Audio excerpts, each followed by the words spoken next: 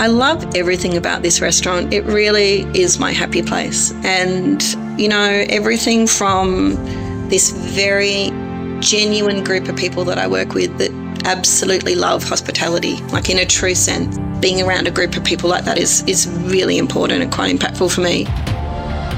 This is the Deep in the Weeds podcast. I'm Anthony Huckstep. What is the perfect restaurant model? From the outside looking in, being the best in your field may help explain this, but with so many moving parts to a restaurant, the slim profit margins and the balancing act of juggling consumer expectation, what is a sweet spot for a quality offering? Sunny Lussard is the co-owner of Woodcut restaurant in Sydney. Sunny, how are you? I'm really well, thank you. How are you? I'm really good. It's great to get you on the show. You opened Woodcut restaurant during pretty prickly time in our lives. What's it been like? Look, it's been, it's been an incredible time, actually. I have to say, there was quite a lead up for us, so we had sort of a lot of time to prepare. And I guess we'd been actually dreaming about it for a very long time. We'd been working on the concept for actually a decade or so. And it sort of had, lots of, evolution from the time that we first wanted to, open this restaurant through to where it's sort of, turned into today. But look, it was a very interesting time because it was between two lockdowns. And I guess after the first lockdown, we assumed that was done. And so sort of launched into the opening, and it was a very exciting time for us, I think, having run a very intimate fine diner and then, opening quite a large venue.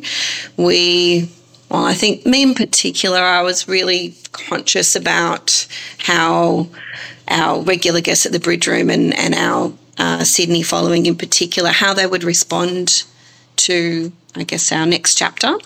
So for me, that was the thing, to be honest, that I was most conscious of, and how that would be, because that was, the relationships that we had with all of those guests was so important to us. So I think that was one of the most important elements. And so having them come along and love this and embrace this next chapter and connect with what we were doing, I think that was the most sort of pivotal moment, I think, for me in that opening, knowing that we had nailed that for those guests.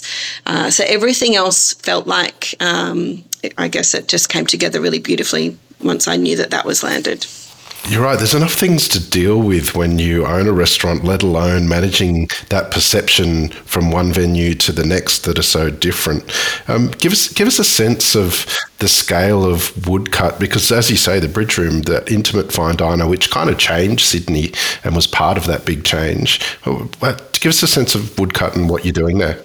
Well, Woodcut is almost 5 times the size of the Bridge Room, and has lots of different layers to it. Yeah, so from a layout perspective, literally, I think spatially it's sort of quite substantially larger. But one of the beauties of the site, and one of the important elements that we took into consideration when we were designing it, was that we've actually laid it out into a lot of intimate areas. So in fact, when you dine at Woodcut, there are a number of smaller dining rooms which almost feel like an intimate space in themselves. So you can still have that feeling and that beautiful connection with people, and they don't feel like they're in some sort of giant venue. But in actual fact, as you look through the open kitchens and look across, you can see there's actually a lot going on, but your individual experience is quite intimate. So that was sort of a really important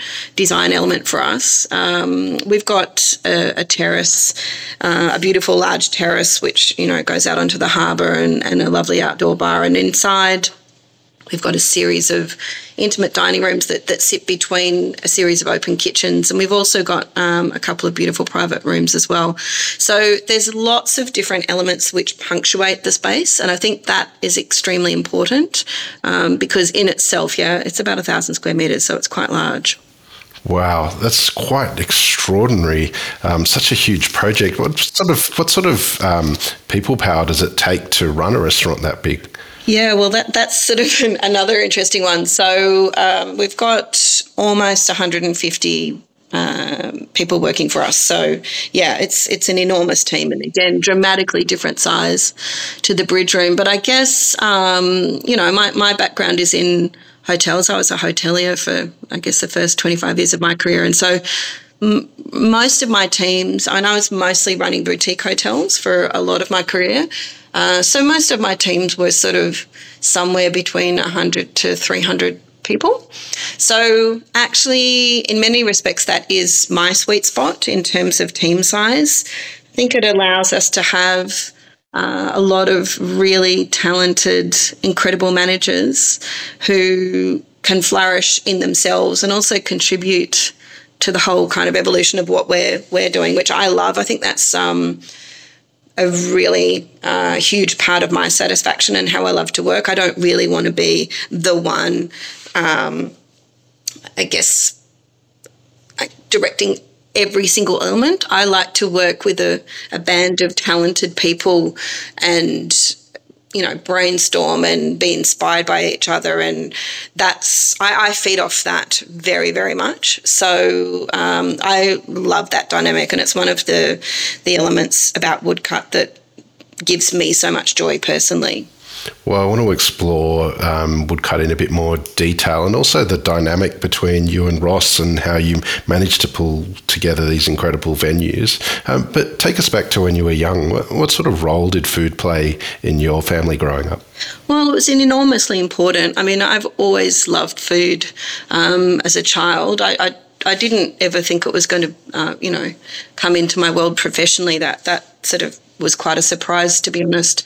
I wanted to be, a professional pianist for most of my life, and at some point I wanted to be a pilot. My goals were dramatically different, but my childhood definitely set the stage for my passion for food, and both my parents were very much into food. My father had grown up in the countryside in England, and had grown up through the Depression, and where you've got to have your own garden, otherwise you really don't have food to eat. So he was actually quite an accomplished gardener, and knew how to pickle and preserve, and in fact, even he told me, I didn't even know this until recently, but when he was a really young child, he didn't even have a fridge. So he was extremely skilled in preserving food. So he sort of had a real passion for, we would drive down to Robertson and buy a box of potatoes and do something with that, or we drive up to the Blue Mountains and, go to Bilpin and get some apples. He was sort of very much of that, ilk of go and buy a lot of something great and then do something with it. So we would always have different sort of, something fresh, and then we would, pickle or preserve or, do something with that. So if we had a crop, we would do the same thing, have baby new potatoes, but then, obviously we would do things sort of with the older, larger ones as we stored them. So yeah, I sort of had that in my house from a very young age, and my mother had a real passion actually for nutrition, in fact, and I think that's probably not exciting for a lot of people, but actually they paid so much attention to the balance of everything, and we had a lot of friends from different parts of the world. My father's a writer, and he'd often have translators coming over and live here, and so we would often have recipes. I grew up with Korean recipes in my house, and Greek recipes and things like that. My mum was sort of always making friends with all of our grocers around town. So, our greengrocer used to share his secret mother's Lebanese recipes. So, we had all these incredible influences in food in our house through all these people in our lives. And we travelled a lot because Dad was from the UK and would head back every year to, make sure that his family were sort of set up and looked after, and would go and, repair things for the house, or, top up the garden or do things like that. And then we would sort of take side trips. And, he often got posted, in an academic role, somewhere else in the world. So, we travelled a lot, and I think that was also sort of, I think, one of the greatest gifts of my life, because I had this perception that there's this whole incredible world out there. And I think growing up in a really multicultural city was extremely exciting for me. My mum was born in Lismore and had never eaten sort of any other cuisine until she moved to Sydney. So I think for her, it was also this incredible eye-opener and such a sort of an exciting world out there. So the three of us, when I was a kid, we used to sort of dine out several times a week, mostly in Chinatown and little hole-in-the-wall places. And it was a really lovely experience to grow up with, because it gave me this sense of being part of the world, being part of something bigger, and that was deeply influential for me, I think. So, yeah. Was that upbringing the lure for you to embark on a career in sort of boutique hotels? Look, full disclosure, I think my entry into hospitality was a complete accident. My parents, honestly, it was, and my parents, and maybe it's been like this for a lot of people, but it wasn't. Food was a hobby and a love for me. It was certainly not something that was ever going to be a professional, situation for me at all. But I took a summer job just between some university holidays, and it was the very first job I'd ever had. My parents were sort of, again, all my friends got to have jobs when they were growing up, and I thought that was very exciting. And but they were just like, look, no, we really want you to, either study and do your work or just go out and have fun and live life. And because, this is the time when you can just sort of, have that level of freedom and focus, and there'll be a time where, you've got a lot of responsibilities. So just, do that, which at the time I was a bit frustrated with, because, they were all getting what I saw as quite important life skills. So I was petrified I was never going to be employable. And I applied for three summer jobs and got all three. One was at a florist, one was at a bank, and the other was in a hotel. And, so I took the hotel job because they paid penalty rates, because you got to work in the evenings. And so I thought, I'll earn a bit more money. So my motivations were purely financial at that moment. And it was an instant love affair. From day one, I loved it so much that my intent on having a summer job turned into a full-time forever job. So I literally started in hotels that day and didn't stop until 25 years later when Ross and I opened our first restaurant together. So it really was a complete love affair from the very beginning, and turned into, a lifelong passion. I'm still passionate about the hotel business, about hospitality, restaurants. There's two different kind of forks in the road, I guess, in that. And so what a happy accident that was. Well, very fortunate one for everyone who loves dining out and travelling. Tell us about the really sort of important moments, before the world in restaurants, when you were sort of travelling the world and working in boutique hotels. What were some of the key venues and experiences that you had that helped sort of shape your career? Look, I think, I had two really enormously different chapters in my hotel life, two distinctly different hotel groups that I worked with. The first was Hyatt International, and I worked at Park Hyatt Sydney for years, and that's actually where Ross and I met. And that was an incredible experience. And I think I was, surrounded by, I worked there for a long time, and I guess learnt my craft. I learnt sort of how to really understand deep hospitality and how personalised it could be, and it really I love that hotel so much because I was able to really focus on all the guest experiences, and that really sort of spoke to me quite deeply. You know, it was only about 150 rooms, so quite boutique in the Hyatt world. And, you know, I worked with a really great person that just was willing to support me spreading my wings. You know, they really let me go off and do these projects, even when it was going to be inconvenient to them and to the operation. They were willing to make their life difficult to give me opportunities. And I can't tell you how pivotal that was in my life, because I think that's also really formed the basis for how I like to operate. And whenever there is an opportunity for someone, you know, I'll never stand in their way because it's inconvenient, because, you know, things are always inconvenient to not have someone around.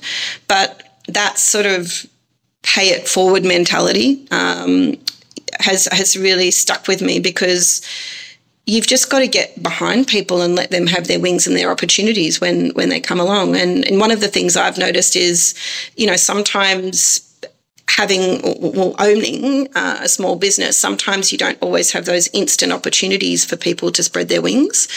And, you know, if there's been opportunities elsewhere and people have needed to do that, we've said, okay, who do you want us to call? You know, do you want to be in Melbourne? Do you want to be in Sydney? Do you want to go to Paris? Do you want to go to the US? What do you want?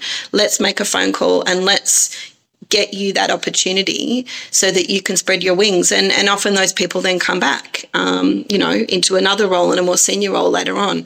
So I think, you know, for me, when I was in that role at Hyatt, I got a wonderful opportunity to travel internationally, doing projects in, you know, Mexico and South America, and I ended up, you know, transferring over to a role based out of the corporate office in Chicago, where I was literally living on a plane, and every 6 weeks I was in a different country all around the world.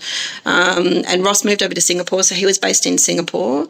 And every 6 weeks I would fly into Singapore so we could see each other for a couple of weeks, and then I'd fly back out again. And so I was literally around the globe. I mean, you almost name a destination and I was there. And I think what was so incredible was not only seeing all these operations, but getting to know culturally people in a different way. Because it's all, you know, when you're on your summer holiday and you hop on a plane and you go somewhere and you sit in a great cafe and that's wonderful. Okay, that's one level of experience. But when you're working alongside people and, you know, day in, day out, and having to understand cultural nuance in a completely different way, and what they go through and how they approach life, it gives you a completely different insight. And so I guess, you know, one of the great passions for me about that is understanding all the differences that we all have, but actually how much commonality we have. You know, sometimes I would be sitting in Thailand and it would be reminding me of Mexico, or, you know, I'd have these feelings of like, oh, I recognise this. You know, there's this common thread, and I think sometimes the world is about differences, and there's a beauty in that too. But there's something that unites us at such a deep level, and I think for me that was one of the most beautiful things as an adult, because I travelled a lot as a child with my parents, and that was a wonderful experience. But I think this, having to navigate a professional life and see things in a different way was amazing. I mean, you know, the US, for example, you know, I was based in Chicago for quite a while. I went to high school in California in Santa Barbara when my dad was visiting professor there. And then later on, Ross and I opened an Aman resort, which was another completely different chapter again. And we opened a resort on the border of Arizona and Utah, you know, in 2 red states. And, you know, literally, 2 months into Obama's first term. So it was an incredible eye-opener to just, even in one country that we think we have so many similarities with. Well, you know, look, at that time when I was younger, I guess all we'd sort of seen was films and, you know, movies. I think we've got a lot more knowledge about, you know, politically how different countries are these days because of all the, you know, media we have access to. But, you know, it was an extraordinary experience, I guess, feeling like you're living in several foreign countries within another Western country that we perceive we have so much in common with. So all the way through to living through, Asia and, South America, and then, later in Europe. So, yeah, it's been an interesting journey. I mean, later on, Ross and I have been living apart for quite a while. So even though, we were travelling across the globe to see each other, it's really nice to live in the same city for a while. And, look, he was absolutely incredible. I mean, I don't know. I mean, of course they're out there, but I don't know how many people are willing to, back your partner and just say, this is such an incredible opportunity. Like, I've got you. Go do this. Go do your thing. I'm here, And I mean, I think to have that trust and support and, knowledge of a person is pretty incredible, particularly at the beginning of a relationship where you probably want to be around a lot to consolidate that. Somehow from the word go, we just had that incredible trust and knowingness with one another. And so, I was, initially living in another city and then, eventually in another country. But, after a few years, we were like, okay, look, it'd be really nice if we saw each other most days. And so we actually joined a beautiful boutique resort company called Aman Resorts. And their corporate office was based in Chicago, Singapore. And they were heavily based in Asia at that time. There were definitely resorts around the globe. I think there were about 10 of them at the time, and by the time we left, we had sort of opened and been part of, taking it up to a resort size of about 25 resorts, I think, internationally at that moment. I think it might be up to 30 by now. But that was an incredible journey, and we started off in East Bali at Amankila, which was absolutely an incredible time. And, 2 months in, I think we had the Bali bomb happen. And so we were living in a community where suddenly, I guess the community was facing the biggest tragedy that anyone there had ever experienced. And suddenly we're there having to navigate through that and band together. And what an inspirational group of people they were. I have to say, I learnt so much about being a human being around that group of people. They were so inspiring about how they banded together and supported each other and took people in, and really led by human example. And, I can't tell you on every level, how much I learnt as a human being just living in that country. That was one of the greatest gifts of my life, I think, getting to live there.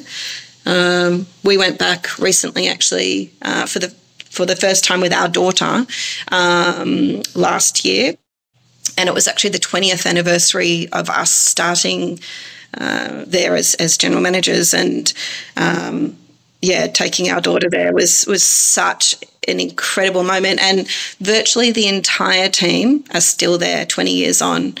And so if they weren't there, they came in and visited us. It was just absolutely extraordinary just being around, everybody again. And I can't tell you how much love was in the room. It was so beautiful. But having that opportunity to take her back and give her an insight as to these really pivotal parts of our life, and all these people around the world that have contributed to our point of view, how we feel and think, how we are as human beings, how we operate.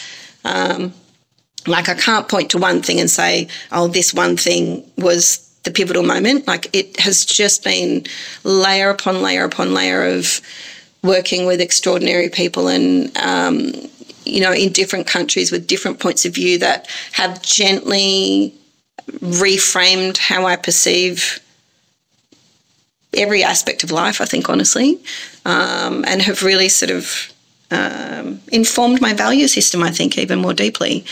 Yeah, it's been a beautiful journey with that. But we worked for them for a very long time, and during the I guess, a key expansion moment because we did have this sort of, I in particular had a key sort of corporate hotel background, having worked in Hyatt where I was dealing with, small hotels and 1,000-room hotels and everything in between.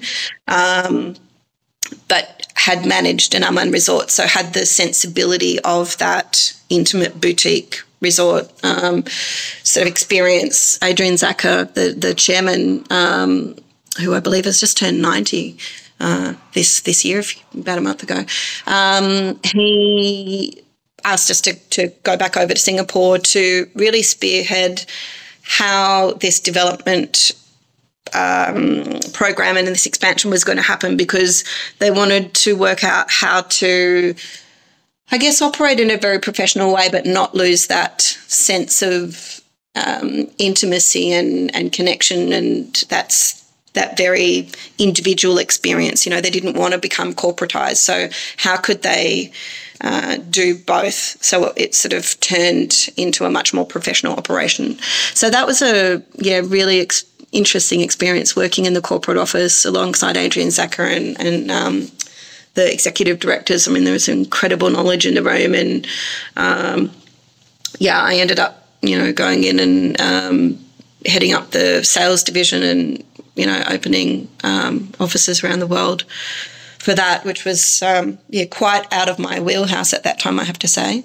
And I felt like every single experience that I had with Aman Resorts was this extraordinary challenge, and we were given these gifts of just, I don't know, going off and doing it. It was like there was this enormous trust of, well, we believe in you, so just go and do it. There was no, manual or rule book. I mean, at one point we were sent over to live in Suftat, which is about 20 minutes south of Dubrovnik in Croatia, to open a resort there. And literally, we just moved there with a couple of bags and, 2 cats and a dog, and just turned up and off we went. It wasn't like we had this big crew there ready to go. And we were starting a development from scratch in the middle of nowhere. I think I'm now a tax law specialist in Croatia through my experience there. And, it's just like these crazy, wonderful things that we were dealing with that you're just thinking, how are we here? I mean,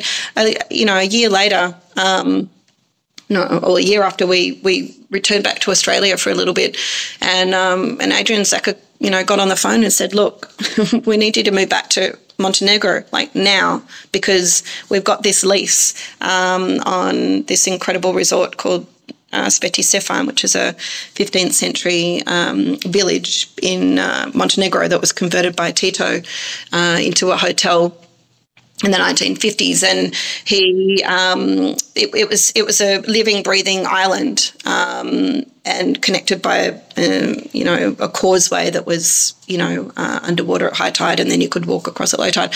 And so he actually built a new village on the mainland and moved all the residents off and converted it into a little hotel. So this was basically, a medieval village, like a real village that was converted into somewhere that you could go and live. And so Aman Resorts were taking this over and developing this, and there was about 2 kilometres of coastline, including a private beach in Europe, can you believe, called Queen's Beach, and another what had been the summer residence of Queen Maria Karađorđević, who was the Queen of Yugoslavia.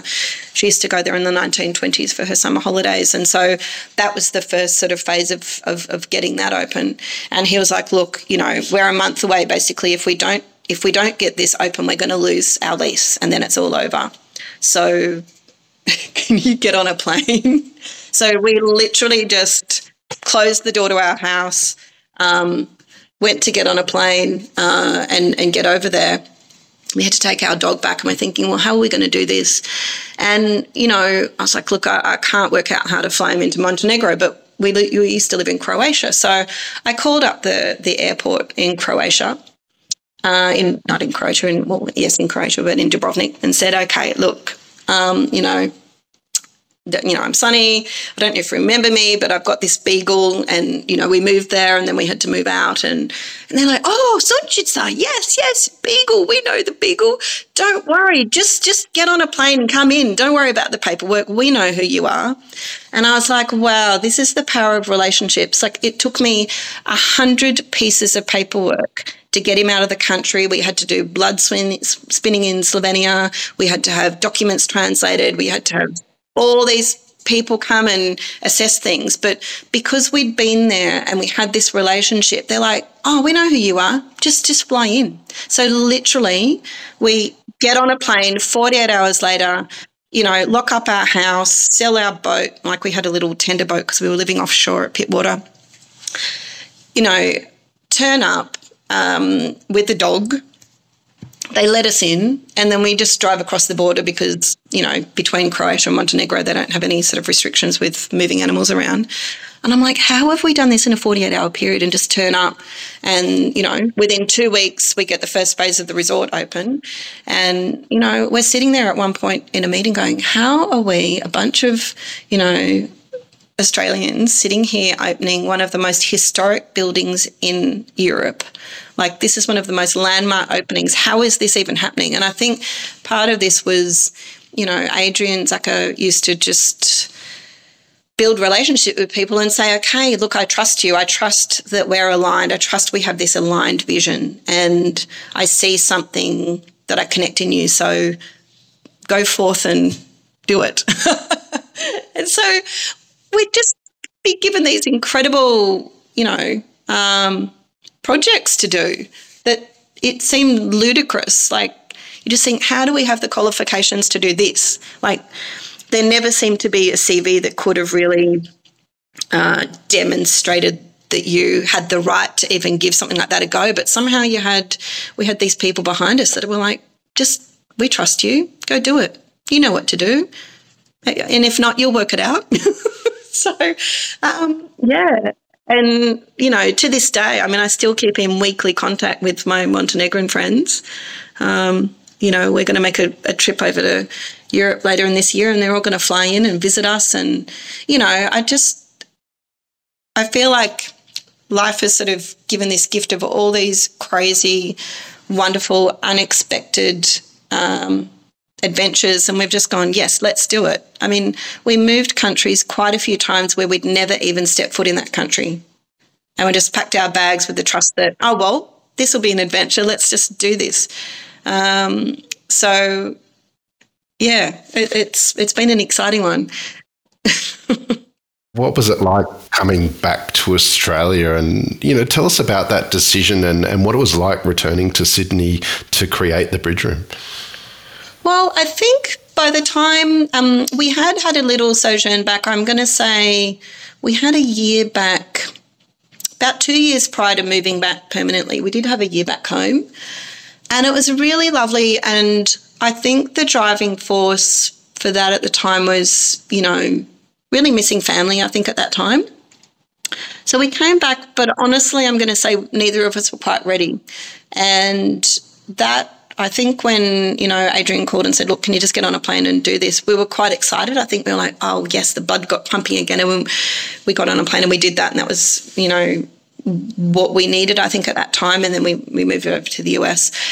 And after that to open Amangiri. And I think after sort of spending time there, look, we were in, a lot of our postings were very remote, and this was no different. We were living on the border of Arizona and Utah.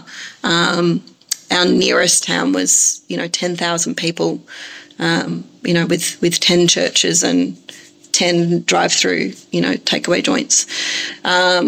And Walmart for groceries. So, it was pretty middle of nowhere with no food culture, and, it was geographically incredible with, Bryce and Zion and, Glen Canyon Dam and Colorado River. It was incredible. But I think we were living there, and because we were in the middle of nowhere trying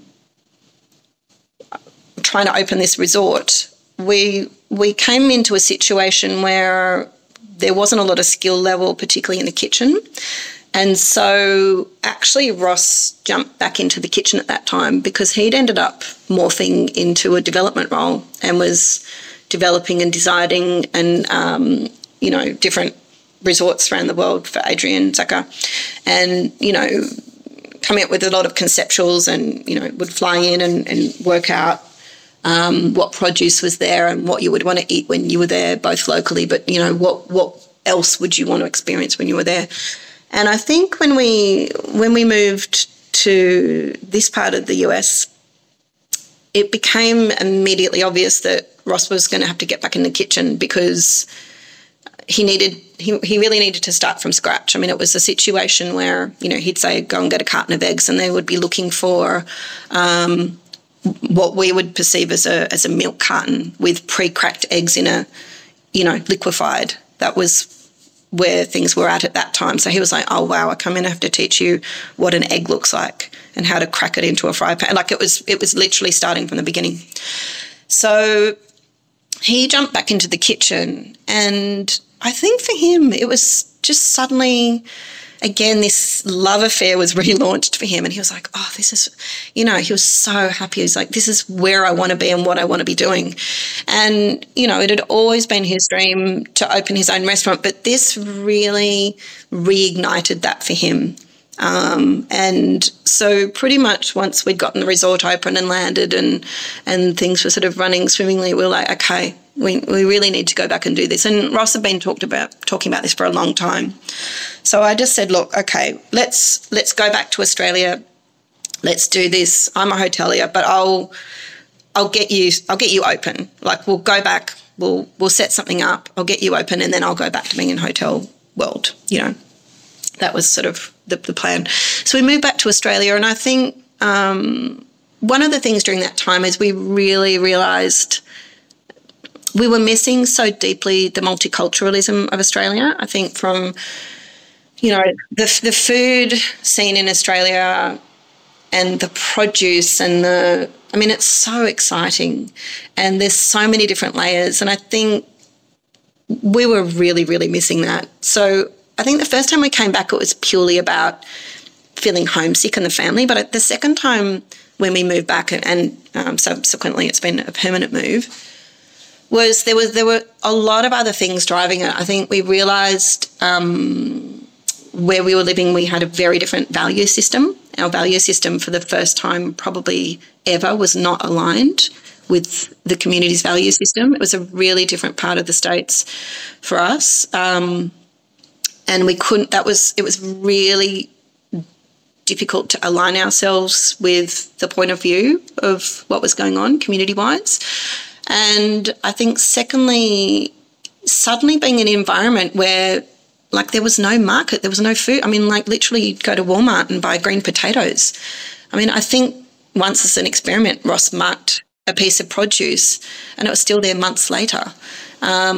It was soul destroying from that perspective. And it was a really, really sort of big eye opener for us. And so we really realised, I guess, how much we appreciate about Australia and how, look, every country has its faults, of course it does, but in general, our experience in Australia had sort of been one of, that was very inclusive and multicultural and accepting, and you could be who you were. And, again, I know there's a laundry list of examples that would, show people having experiences other than that. I get that and I understand that, and there's lots of room to grow. But in general, I felt that, I guess, we're a nation that is willing to support each other and back each other. And, there's so much camaraderie, even in our industry as an example, everybody's got each other's backs. Everybody celebrates the wins.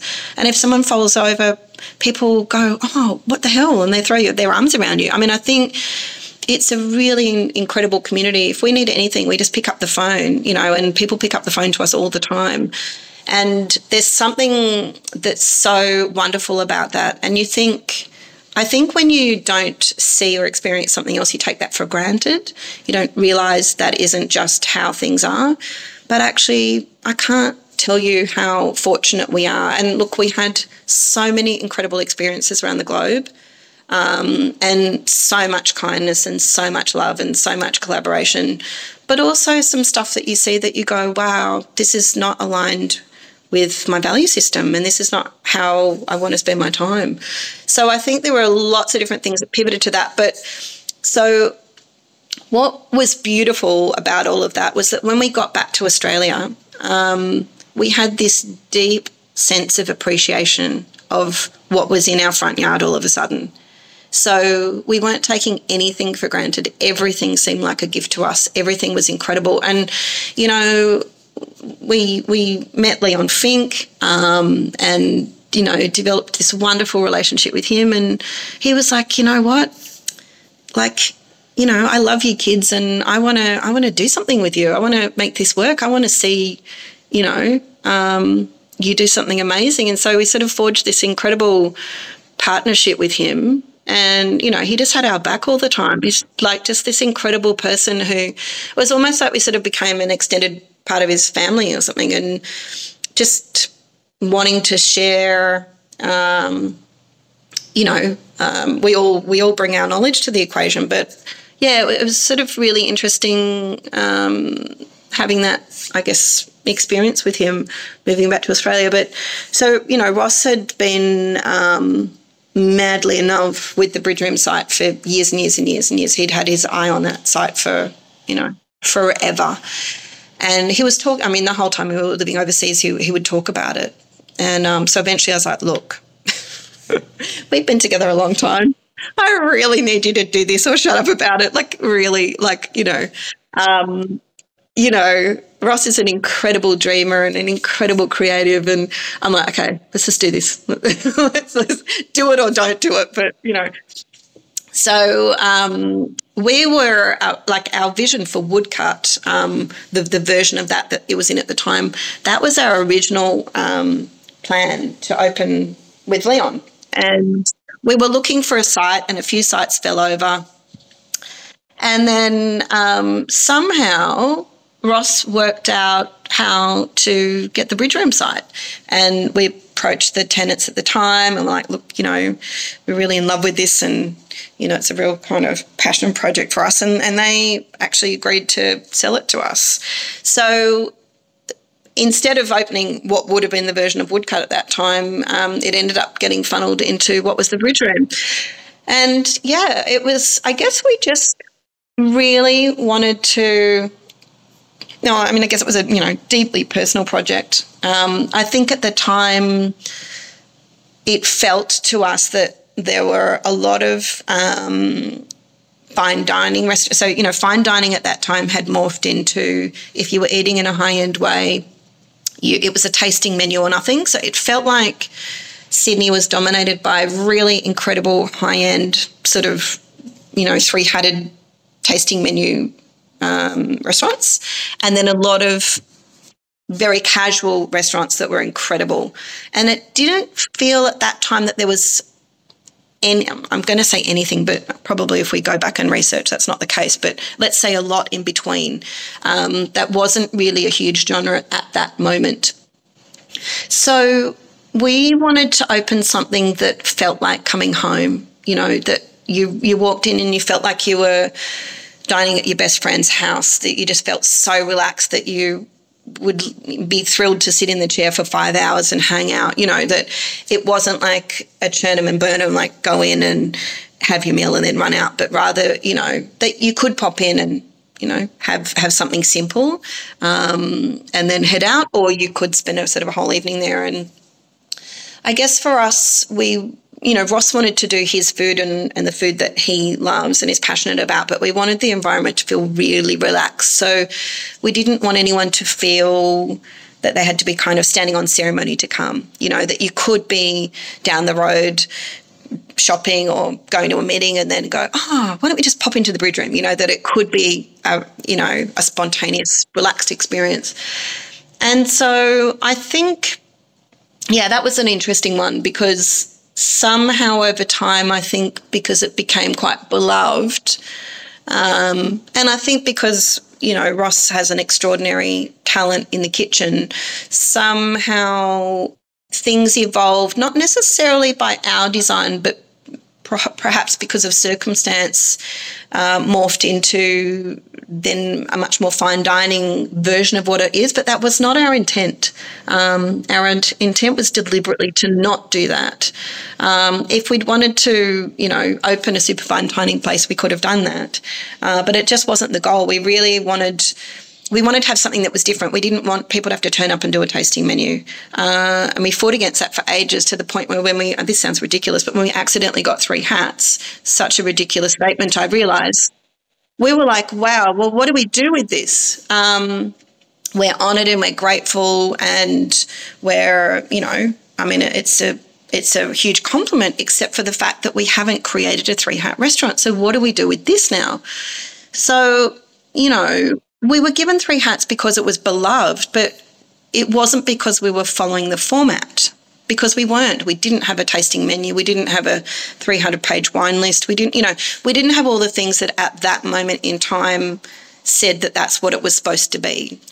And, look, things have, evolved over time, obviously, but at that moment in time, there was a really it felt like a strict checklist of what it should look like. So, suddenly we had guests coming and they're like, what do you mean it's a la carte? We're like, well, yeah, and they're like, well, where's my tasting menu? Because I'm going down the 3-hat list and we're here now. And so what do we do with this? So it was a very interesting time, because I guess up until that time we were like, well, let's build what we love and people will come that relate to that. We were really making something that we wanted to dine in. And it was the first time, and of course we listened to people, we were, talking to people all the time. And as you know, Ross is very personable and loves to speak to guests and is very present and, gets so much joy out of, bantering with guests. And, suddenly someone would be, entertaining someone from Singapore, and he's like, oh, we used to live in Singapore. I'm going to cook you a 7-course, tasting menu from my highlights from Singapore. And they would be like, oh, wow, this is incredible. He would do all this stuff on the fly, which was really fun. And I think there was this sort of, very organic. But suddenly, people were turning up with expectations of, okay, I need my tasting menu. So we had to work out how to respond to that, because this, again, accidental situation, which we hadn't cultivated. If we were going to do that, we would have picked a different venue. With, a few different trappings. At one point we were running a full tasting menu and full a la carte out of a 20 square metre kitchen. Can you imagine? I still don't even know how Ross did it. He's an absolute magician. But we were trying to work out how to talk to the people who were looking in the guide and going down the list and coming and going, well, this is what we demand of you. But we're like, look, we refuse to alienate the people who are our regular guests. 50% of the room every day was regulars. We really had this incredible following, and even people flying in from other cities, they really backed us and supported us. We're like, well, we're not turning our backs on them just because suddenly this has happened.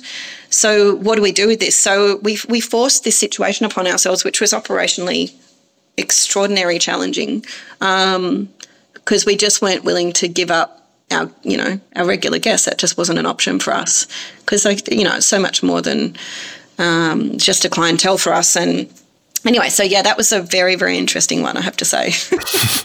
well, these days, as we mentioned at the top of the show, you have Woodcut restaurant, and Bridge Room had such a profound impact on Sydney. It was the restaurant that Sydney didn't know it needed until it arrived.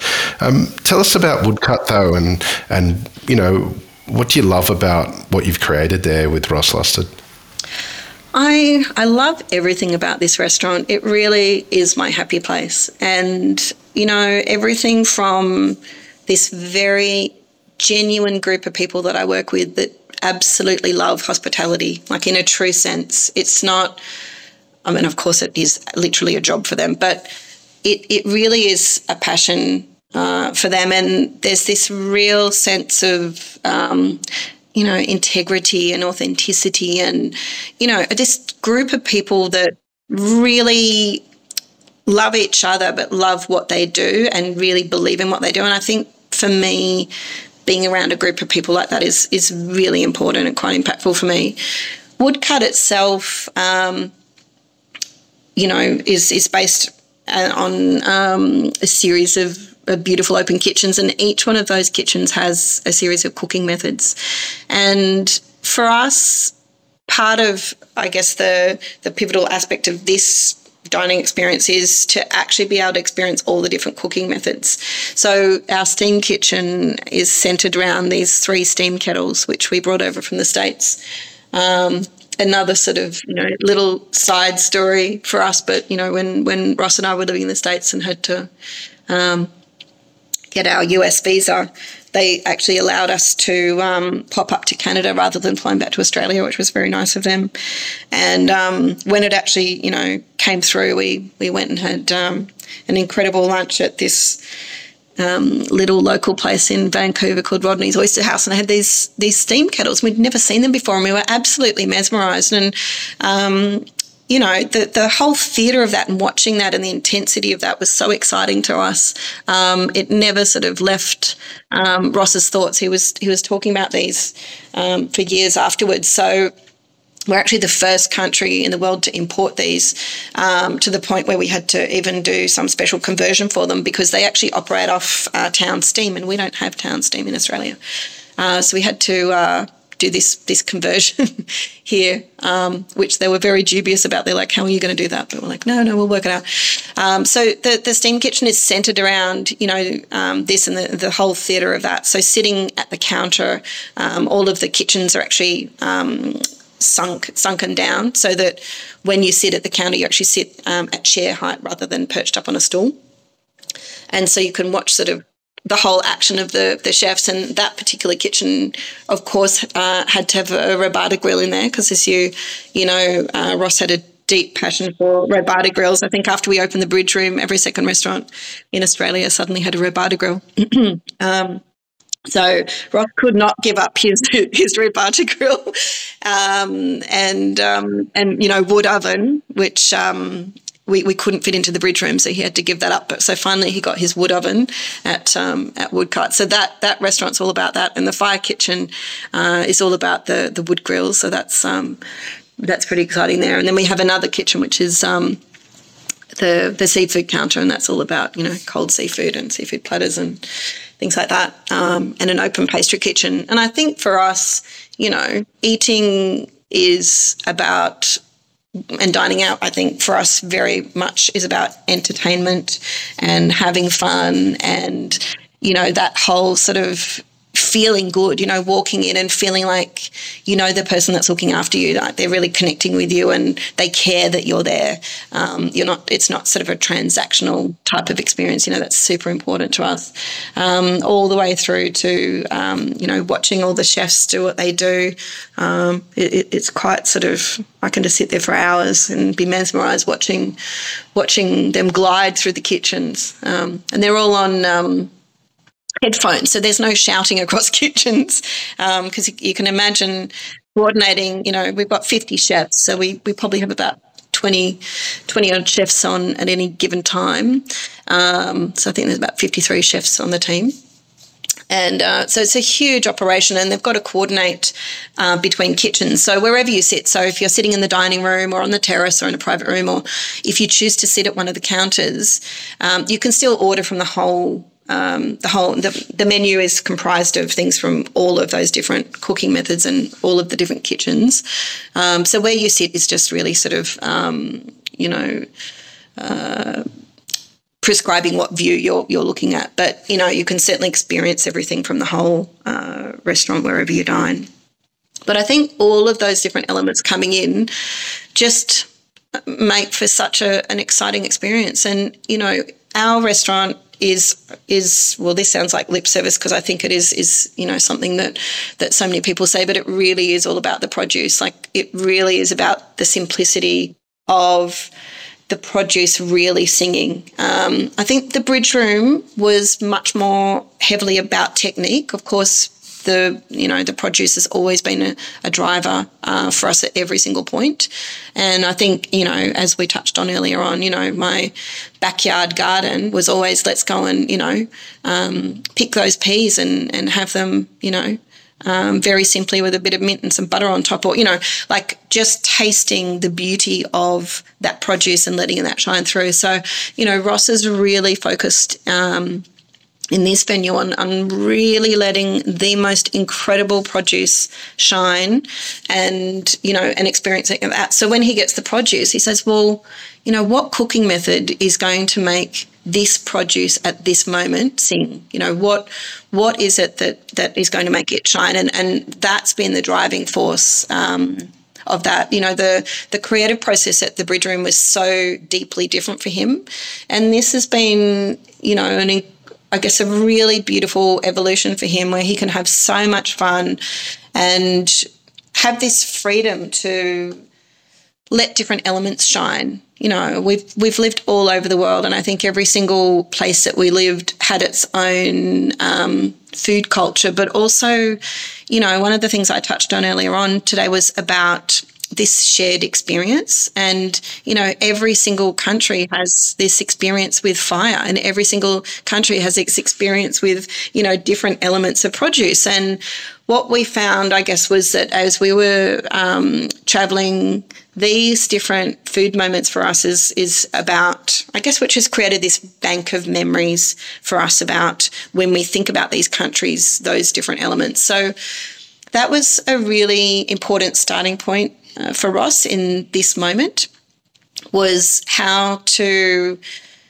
create those food memories from what it is that we're doing. And, sometimes we have, people sitting there and they're suddenly taken back to, mama's cooking something or other, and they get a bit misty and they tell us about it. And, I think it's, that's everything for us, because sometimes, I think it lets people choose their own adventure and their own experience in a way. And yeah, I really love that. But I think, Woodcut is a place where people can experience it in really, really different ways. You can come by yourself and sit at the counter, or come for your first date and not be nervous that you're not going to have anything to say, all the way through to catching up with friends, to, having, the chef's table and having a big kind of event there, through to sitting on the terrace and just watching the boats go past all night. And, for me personally, my favourite spot is always at the counter. I just love watching the action in the kitchen.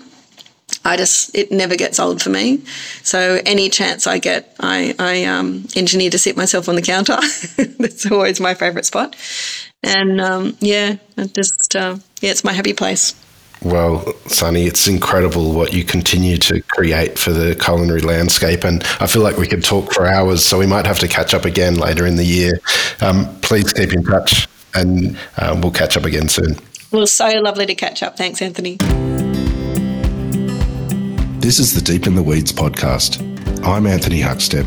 Stay tuned as we take a deep dive into the lives of the incredible people who ply their trade in the food and hospitality sector. Special thanks to executive producer Rob Locke for making this all happen. Follow us on Instagram at Deep in the Weeds Podcast, or email us at podcast@deepintheweeds.com.au. Stay safe and be well.